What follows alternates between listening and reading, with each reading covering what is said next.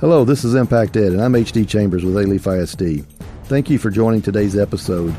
Today's topic is going to be something of the utmost importance, not only in schools, but just in our society in general, and that is the security, the safety and security that we attempt to provide students across our school district.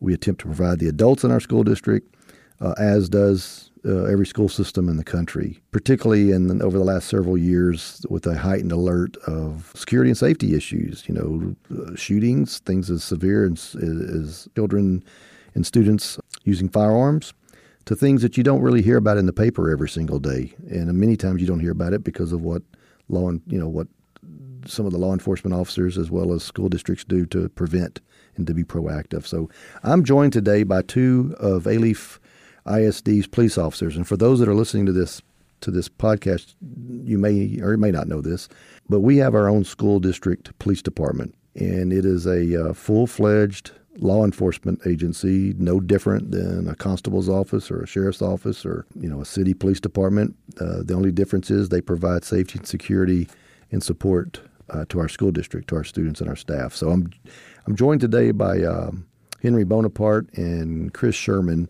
And I'm going to let these guys introduce themselves and their title and just give us a little background about their travels to where they are right now. But we're going to get into some details about some things that not only Alief is doing, but just in general, how these men approach providing protection for our kids and our staff. So with that, thank you, gentlemen, for being here. Captain Bonaparte, I'm going to turn it over to you. Hi, I'm Henry Bonaparte. I've been a police officer now for 35 years.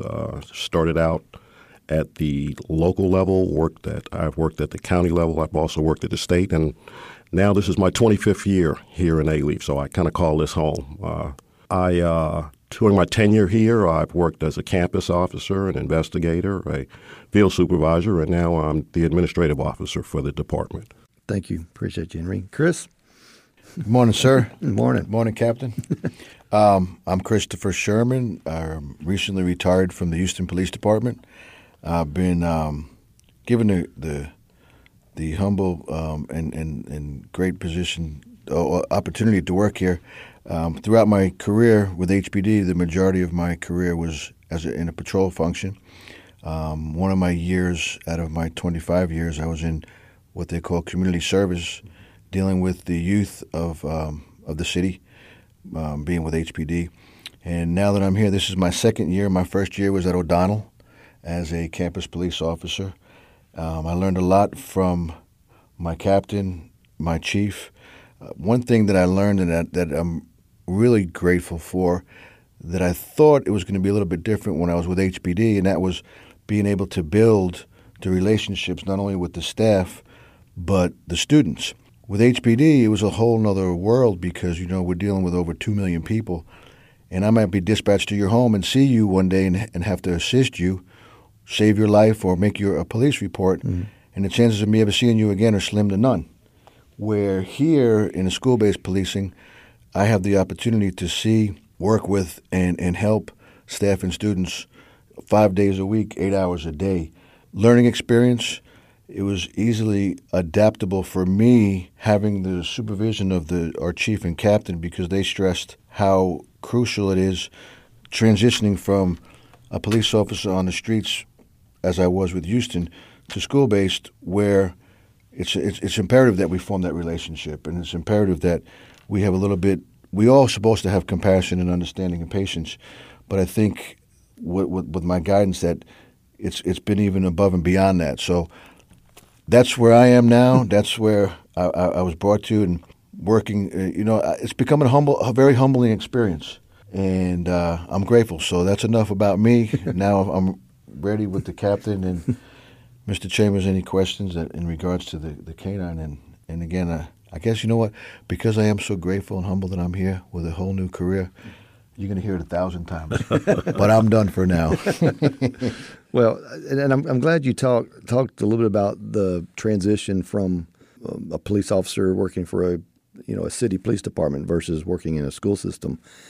Henry, you've been doing this a long time in the school system. What are the things that you Chief Turner, when y'all hire officers coming out of other law enforcement agencies, what are some of the characteristics you're looking for? I would say the number one characteristic that we're looking for is someone who is approachable. There are a lot of police officers who can be police officers. I think it takes a special mantra, if you will, to be able to be in a school, interact with kids all day long, see the kids transgress, and help them make that progress. Amen. I've been lucky in my career that some of my former students are now administrators in the district, and I still get called Officer B, and it takes me back 20, 25 years. But I think that building of relationships, I think that the campus-based officer is one of the few times where a lot of our kids will see a police officer in a positive setting. Yep.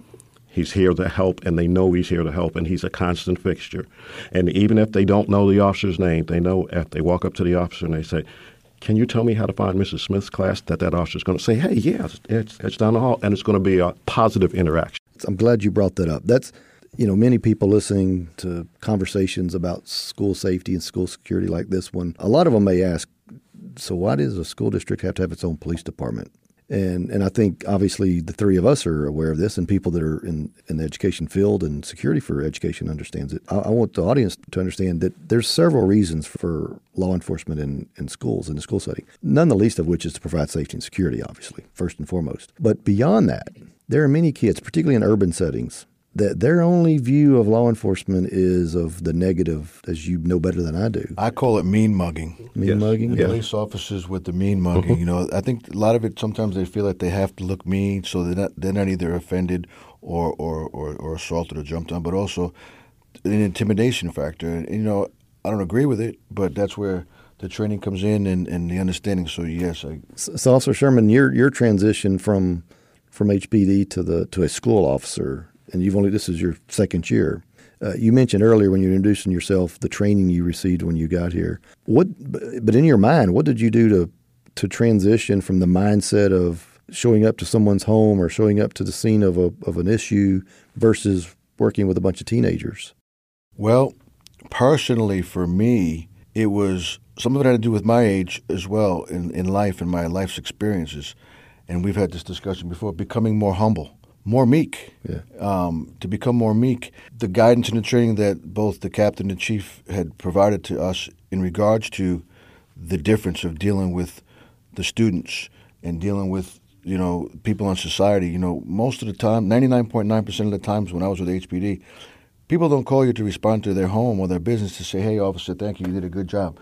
They're calling because they've been robbed, they've been assaulted, their home was burglarized. With the guidance, we also had to take a 2-day state-mandated course on school-based policing. And that teaches us some of the do's and don'ts. And that's part of the program that both the chief and the captain were actually, it was a policy. You had to attend this class. And this class not only had live interaction, but also had video footage of students and police officers' interactions of do's and don'ts. So when you're on the outside looking in and seeing how a police officer might deal with a student or a staff and they're compassionate, kind, and understanding, you're like, okay. And when you see an officer that's mean mugging, or let's be honest, we watch TV. Sometimes some police officers, just like some citizens, could be abusive. So we learn, because you're on the outside now looking in, saying, wow, you know what, that does look pretty negative. Right. So to touch on what you said, I think that law enforcement and the position, correct me if I'm wrong, Captain, that our captain and our chief has, is that police officers are part of the community. They should be, just as students, as teachers, administrators, superintendents are part of the community. And again, something that you touched on, and we all watch the news, there's been a bridge, this is my perspective on it, there's been a bridge that has been damaged with the community, inner city community, and some law enforcement officials. And Captain knows and the chief know that, I'm, again, grateful and humble that I have, honored that I have the ability to change that perception on law enforcement. So the school-based policing, to me, I think is a great thing for the community, great thing for the students. Like the captain said as well, something that the students see that we're here on a positive note, not just a mean mug note. And I think that's very, very important that the kids do see that we're here as an asset. there are a lot of times you get the what if questions.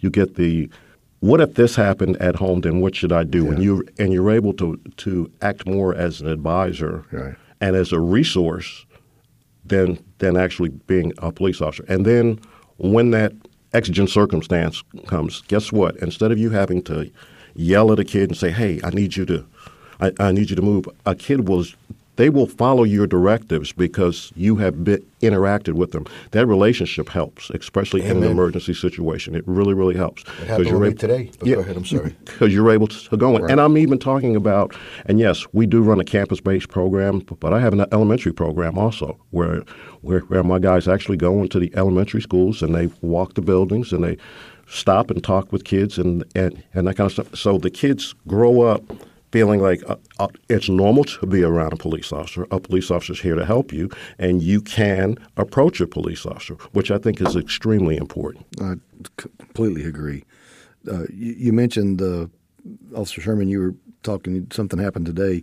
I know you didn't mention this in your introduction, but your current role at Taylor High School, one of our large comprehensive high schools, your current role is basically a response that our district had to one of the many responses, but one of the responses we had to the last several years of school shootings, just people coming onto campuses that shouldn't be there, or bringing things on the campus they shouldn't. And I think for the audience's perspective, I'm gonna keep saying this. There's a large district like ours, we got 47,000 kids and 6,500 adults. With the surrounding community, we're a mid-sized city, and so whatever happens in a big city, you run the risk of it happening. And anytime you get 47 to 55,000 people together, something things are not always going to be perfect.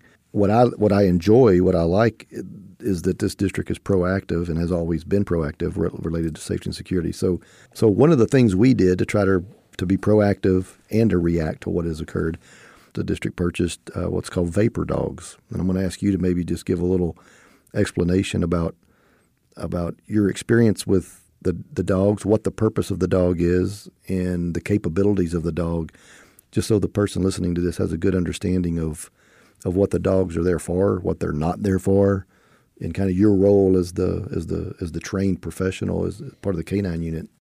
Absolutely. One thing, if I may just touch on, I don't know why, I don't understand this as a law enforcement officer, but some people say it's taboo or we can't talk about school shootings. Again, I hate to keep using the same word, but I'm grateful that, we're not afraid here because let's be realistic. We watch TV, the news, they occur, and they occur. One is too frequent. Mm-hmm. We see a lot more than that, and to step up to the plate, I'm grateful. I'm grateful. I'm sure the community is too, to invest in us and the vapor dogs. So the vapor dogs. Yeah. There's so much to talk about, so much that I've learned. First, I'd like to say that the school that we went to was a very informative school, very difficult school. It's no joke. It's a 4-week training class that we have to learn everything from chemicals to explosives to dealing with the dogs, the caring for the dog, the nutrition for the dog, the exercise for the dogs, and living with us. It's like having a whole other child ourselves, which is important for the bonding with the dog and their performance. So our dogs, I hate that dogs. Our dogs are they're German Shepherd. Mine's a German Shepherd, full German Shepherd, European import, and then we have what they call Malaherds, which is a combination of a Malinois and a German Shepherd. And the selection process, not only for the officers, but a selection process that the chief and captain make for the dogs is very crucial. And obviously, by the performance, our dogs have been performing very, very well. Some things that I learned that I think it's good for the citizens and the students and kids to learn is the things that I've learned, which is amazing. And I'll just give you an example in regards to my dog, Tony. My dog's name is Tony. As humans, in our nostril passages, in order to smell and pick up odor, we have 5 million, scientifically that they've proven, 5 million receptors to absorb and determine those odors. Tony, that they know of, and they think that it supersedes that, but has 300 to 350 million. So just think about that difference. And it all depends, too, on the size of their nose. Like, that's why the German Shepherd, they have a long snout. You know, you see the Rottweiler, smaller snout, Boxer, smaller snout. German Shepherd was a phenomenal breed that was developed because of the not only just the genetics, but the characteristics of the dog. Right. So think about it, 5 million receptors as a human, 300 to 350 million receptors as a canine. So they have the ability, and one of the things that we learned, it's called, and to break it down for someone that doesn't know anything about canines. So it's the theory of soup, okay? So you come home, and there's a pot of soup on. You can tell if it's chicken or beef. The dog comes in, the dog can tell you that there's celery, there's black pepper, there's white pepper, there's oregano, there are carrots. He can break it down. He can break it down. That's the level of sensitivity that we're talking about, and that's a poor assimilation, but just to give you an idea, of just how sensitive these animals are. They start training these animals right at 4 months old on scents. Yeah. They're trained on scents, and they don't actually work with a specific handler until they're at least a year old. And then at a year old, that's when we start looking at them as possible pairings. And we look at them as teams. So when we go and we assess a dog, I'm looking for things like I want a healthy, happy, well-adjusted, playful dog. I want a dog that's energetic, that wants to learn, that wants to please a master. Right. I want a dog that I'm not really that concerned about a dog being that obedient, because that we can teach, but that energy and that drive, that's what we need to have right away. Once the dogs are vapor trained and they're paired, then we actually go and we sit down and we look at our personnel and our canines, and we try to match them up. Certain dogs and people, those persons. Yeah, that's probably where I got the oldest, the most laid-back dog captain. Well, I'm going to tell you that was a consideration. Yeah, we really do try to match them up so that those dogs are an extension of the officer. Actually, we have a seasoned officer. We have a dog that he's seasoned, so he's not uncomfortable in his uniform. Now, the dog picks up no tension from him. That dog is very comfortable in the environment, and all the dog wants to do is please him by working. Yep. One thing I think that is also that important that we incorporated, Captain, the chief, and myself and the other canine officers that we discussed, which was really important, because my philosophy was one day the kids are all at school. Next thing they know, they see this big burly police officer walking through the hallways with this big German Shepherd. So we came up with that. I discussed with the kids. Our job, our main purpose for this dog is the school safety, the staff safety, and the student safety. Has nothing to do with the dog there to go after the kids, nothing like that. And some people have made, well, why do you have a dog? When you explain to them, right, which I think it's crucial that I have and we have, is that the dog's here for your safety. The dog's here to prevent someone from coming in, bringing something that shouldn't be brought to school, whether it's explosives, guns, knives. Another thing that we don't realize is that our dogs, they're a weapons dog as well. So when people ask me, what can your dog detect? Same thing when it comes to knives, even nunchuk. When the dog is trained to pick up on the chemicals or the particles or the materials of what makes these things up. So they can pick up on a knife. Yes. Wow. So when I explained that to the kids and the staff, there was a much better understanding, not that they didn't understand to begin with, but a better appreciation, I guess, that I got from the staff. Well, I know there have been, some people, we had you guys at a board meeting several months ago just to show off, and, there's people that first thing they want to think of is, oh my God, they're going to have those dogs on our kids. Right, come on. And that's what I said, come on, really? You really think that's going to happen? And I think that's an unrealistic reaction. I think that's just something to try to garner a little debate. But this idea of the dogs, for example, you can't go to an airport without and not see a number of dogs. Exactly, yes. And they're not out attacking anybody that's getting ready to fly. They're sniffing like you. Amen. And the way that the dogs are taught to alert, it's even a passive alert. Yeah. It's not a go to the source. It's identify the source and then they give a passive signal to the handler. So there's no aggression there in the training process at all. For the most part, what we say is don't touch the dogs, because what happens is who knows where your hands have been and who knows who you've shook hands with. Yeah. It's really for the general health and well-being of the dogs that we ask people not to pet them. Right. Chris, you've in your experience with the dog, how's the kids reacted once they understood what it was there for and what they're going to do and what they're not going to do? How have the kids reacted? In the beginning, I could tell the kids, again, here I am one day, I appear in their school and I'm walking through the halls with my dog, but once I talk to them, they're all very receptive, and I have had a couple of kids initially in the beginning that said, "Why do we have dogs here?"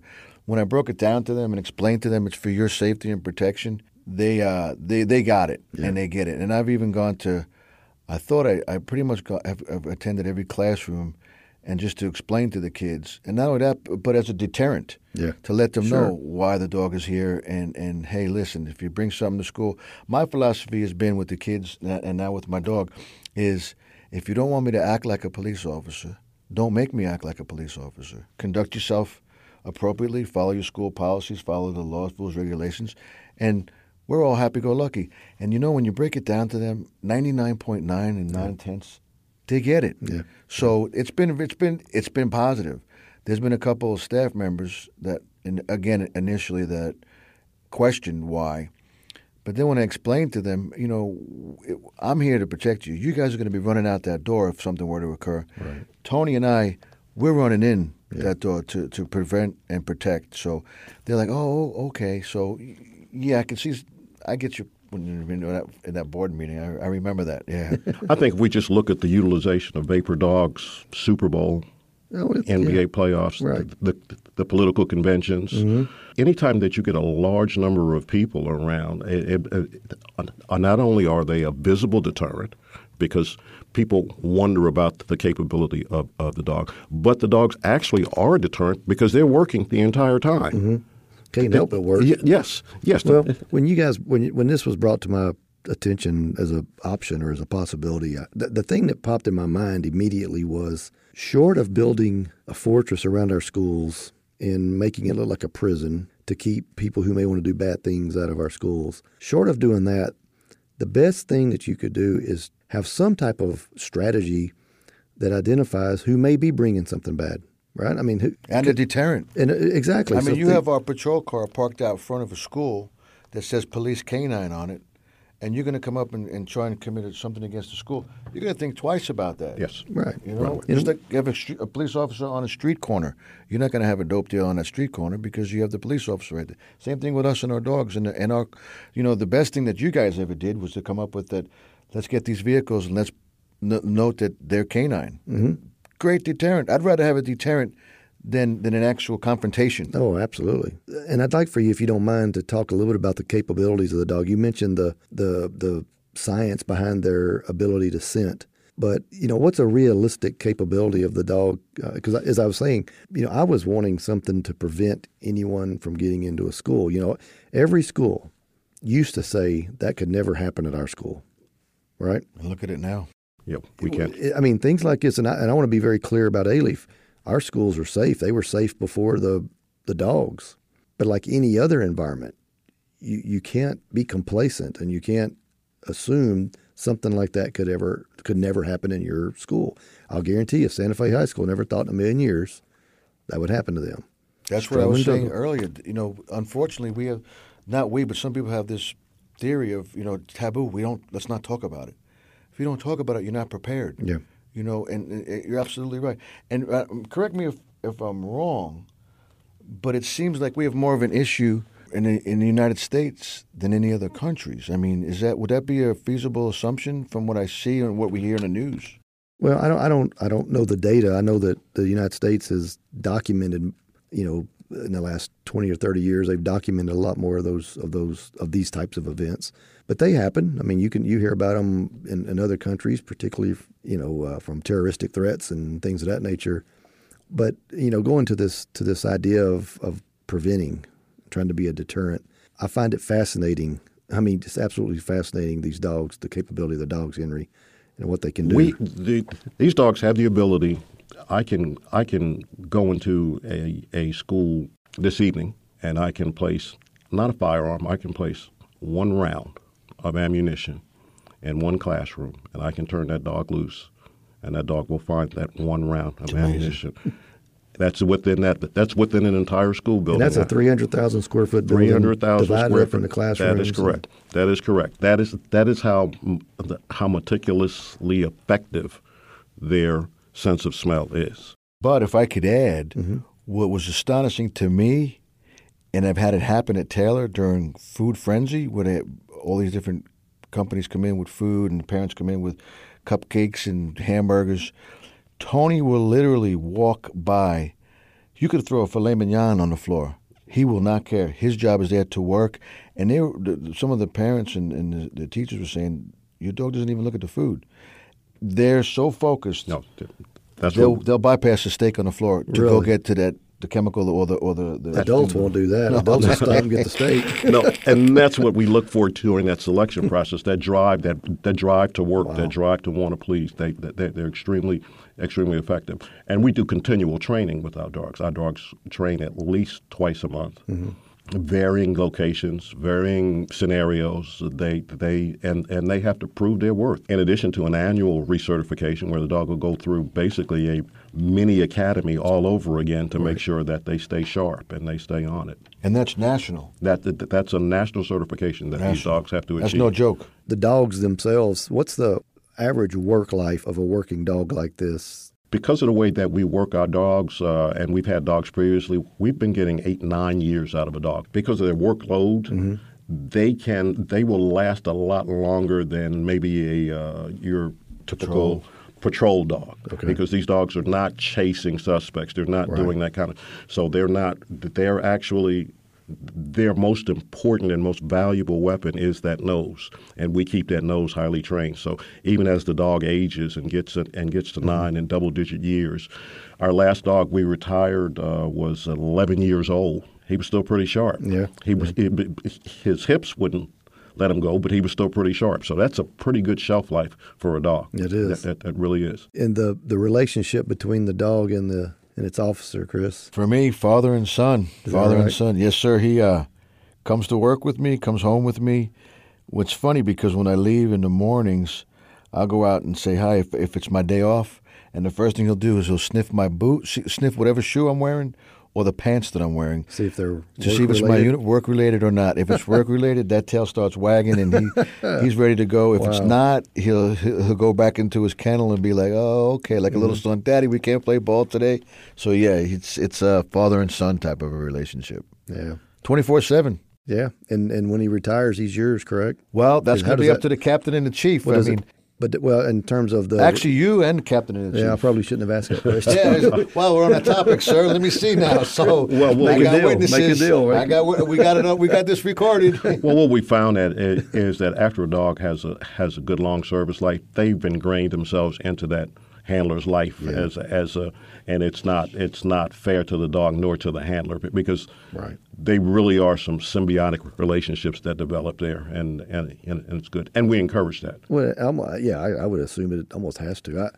I've never trained a dog like that. I've trained a lab before to bird hunt, and the relationship you get with that working dog. Yes. Yeah, it's. I've got kids. I wouldn't put it above my kids, but it's a close-knit relationship. Mm-hmm. It is. You know, speaking of kids, if I may, one thing that, again, not just as the captain touched on about his abilities in regards to finding the bullet in the school, but my first day on campus with Tony, and you have the bell ring, and you have thousands of kids in the hallway like you would be in Grand Central Station, and because of the selection process that the chief, the captain, did in regards to the dogs and their DNA and their experience, I was a little bit concerned because, you have, 1,500 kids during the bell ring probably?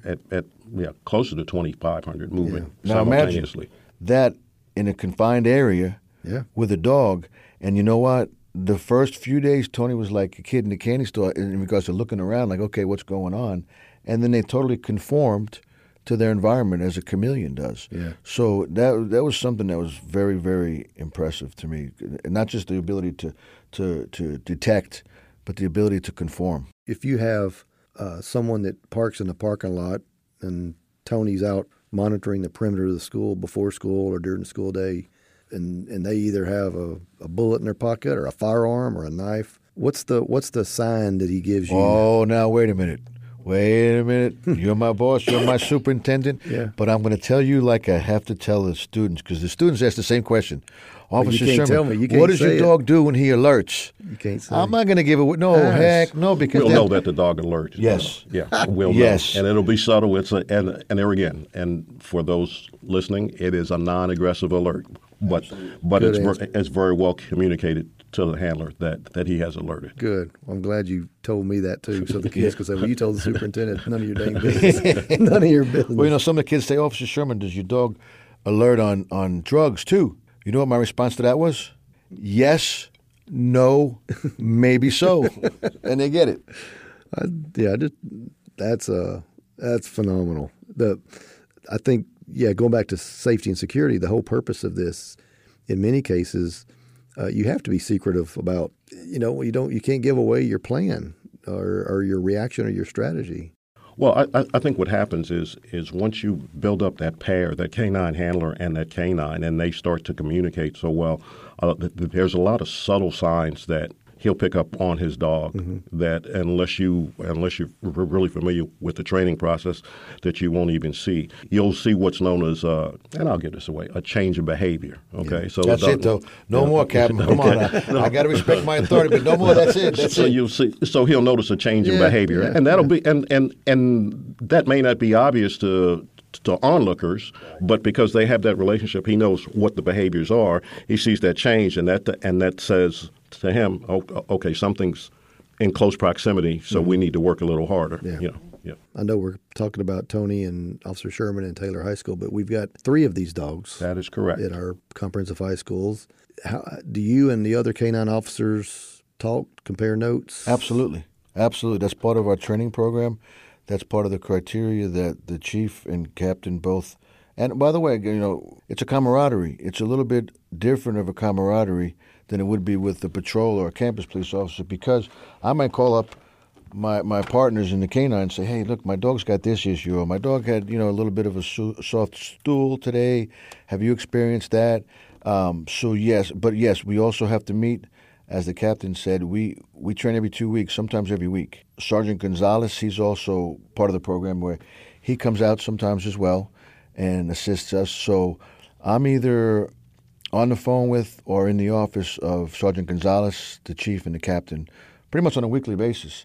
So absolutely, that's part of the program. And depending upon the situation, like we had one situation where we did receive a bomb threat.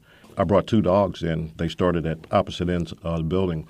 In time, it took us 18 minutes to clear the building, check the building, and get the kids back in, the entire building. 18 minutes. 18 minutes. So you took 1,500 kids out, swept a big old building, and got them back into school? And put them back to school. As a parent or as a taxpayer, I hope there's some comfort. Not only the safety, but the money issue. Exactly. And the time the kids are spending in classroom or out of the classroom. Because I remember with HPD, when I was with HPD, we used to get bomb threats all the time.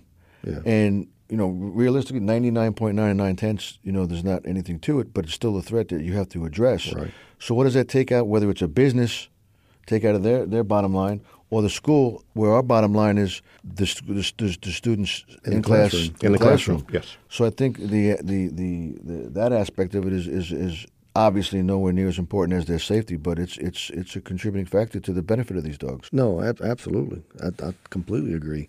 By the way, I think you're setting a trend, both the captain, chief, and yourself, because I've had a lot of other agencies that have reached out. And I've received a number of inquiries asking about the selection process. How did we go about it? Actually, what they're asking is, how did you talk your superintendent? I was going to say that. They said, how did you do it? I heard that one. How did you? And I said, well, we sit down and we hold real discussions about keeping people safe and employing the most modern technology that's available. And although it's ancient, in that we're using canines, it is modern in the way that we're using and them. It's coming back around. The 2 people that I talked to in other districts said that they've already in the process of finding dogs Yes. and trainers. And that's just the ones that I know. Right. And that's just here in the Houston area. So, I mean, I think I'm getting emails from all over the country at this point in time, wanting to know how did we set up the program, how did we find the officers, and that's also an important portion of it. The selection process for the officers, because not only do they have to complete the rigorous training, but they still have to come back to being an officer friendly in and around the kids also, and that's extremely important. Well, I think it's important to note that, I mean, we even had it to the extent that you guys were trying to make this relationship correct between the officer and the canine, the dog. Well, one of our officers didn't work out the first one. That is correct. Yeah, we've had a couple not make it through the program. You know, it's funny you say that because the captain and I had this conversation this morning before coming in. When I was in the school for the canine, which is a very, very extensive and a very difficult school, when one of our officers, for whatever reason, either didn't continue or didn't make it. I don't know what the circumstances were, but there was other agencies that were in our classroom. Some were HPD, DPS, Galveston County. They were going through a remedial program, and then the owner of the school said, "No, we have a decent percentage of people that either fail out of the class or quit." Yeah. And that's between 30 and 40% of the officers. Wow. It's a rigorous. It's a rigorous training for both the. Yes. Yeah. And then if they make it, they still might then realize, hey, you know what? This is a 24/7. Yeah, it's a commitment. It's a commitment. So that might be so.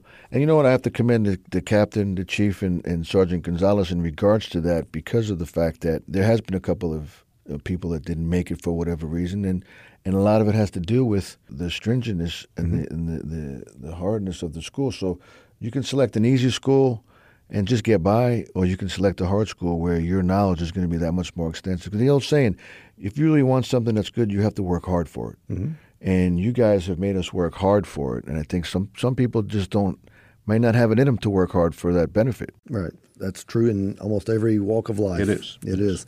I'm grateful. I'm appreciative of. That's my word. I know. I'll say I'm appreciative of that. I'm appreciative for not only the job that's done. First and foremost, you do your job, but you also, and this is speaking on for the entire force. You do the job the way it's supposed to be done. We're not on the street. We're in schools. Like I said earlier, Alief's always been a safe school system, safe school district. We're just trying to keep it that way. You ask when they ask you how did you talk to your superintendent into doing this? You didn't have to talk me into it. I think school systems get in trouble when they get complacent or they bury their head in the sand, or a combination of both, or they think that our community would never do something like that, or our kids would never do something like that, or someone would tell us. Yeah. I mean, all of those things that goes through everyone's mind goes through my mind, goes through every superintendent's mind. In order to protect kids and adults, I'm not afraid to take whatever action is necessary, regardless of whether it's been done by 100 districts or we're the first ones to do it. It just made sense to me. It made logical sense that if there's like I said earlier, short of building a wall around if you want to keep bad people out, either you build a wall and you treat it like a prison, or you put things in place to prevent it from ever happening so you're notified before they get to you. And there's nothing better than a canine. Amen. It's a hard sell to me. I've been very, very happy with the results since we put the program together. We've had a few results, good results. Yeah, and we've had some very, very, very good results, and I think it's been absolutely positive, proactive measure that we're not going to wait until something comes to us. We're actively looking to stop it before it gets on our campuses. That old saying, like I started with, unfortunately, so many people now, especially in the industry, are afraid that taboo. Oh, don't talk about it. If you don't talk, the people that are not prepared are the ones that are the victims. Mm-hmm. When you prepare yourself, you diminish your ability of becoming a victim. Yep. So I think the preparedness and sometimes thinking outside of the box, although like the captain said earlier, these kind of things were utilized years ago and we've gotten away from it, and now we're realizing that it does help. So thinking outside of the box. All righty. Guys, thank you again on behalf of the district and our board and all of our kids and staff. We appreciate everything you guys do to keep this a safe place. We're going to wrap it up. This has been Impact Ed. I'm H.D. Chambers. Hope you've enjoyed today's conversation on safety and security, and specifically the use of vapor dogs in our school system. Thank you. Have a great day. This has been an AMP production.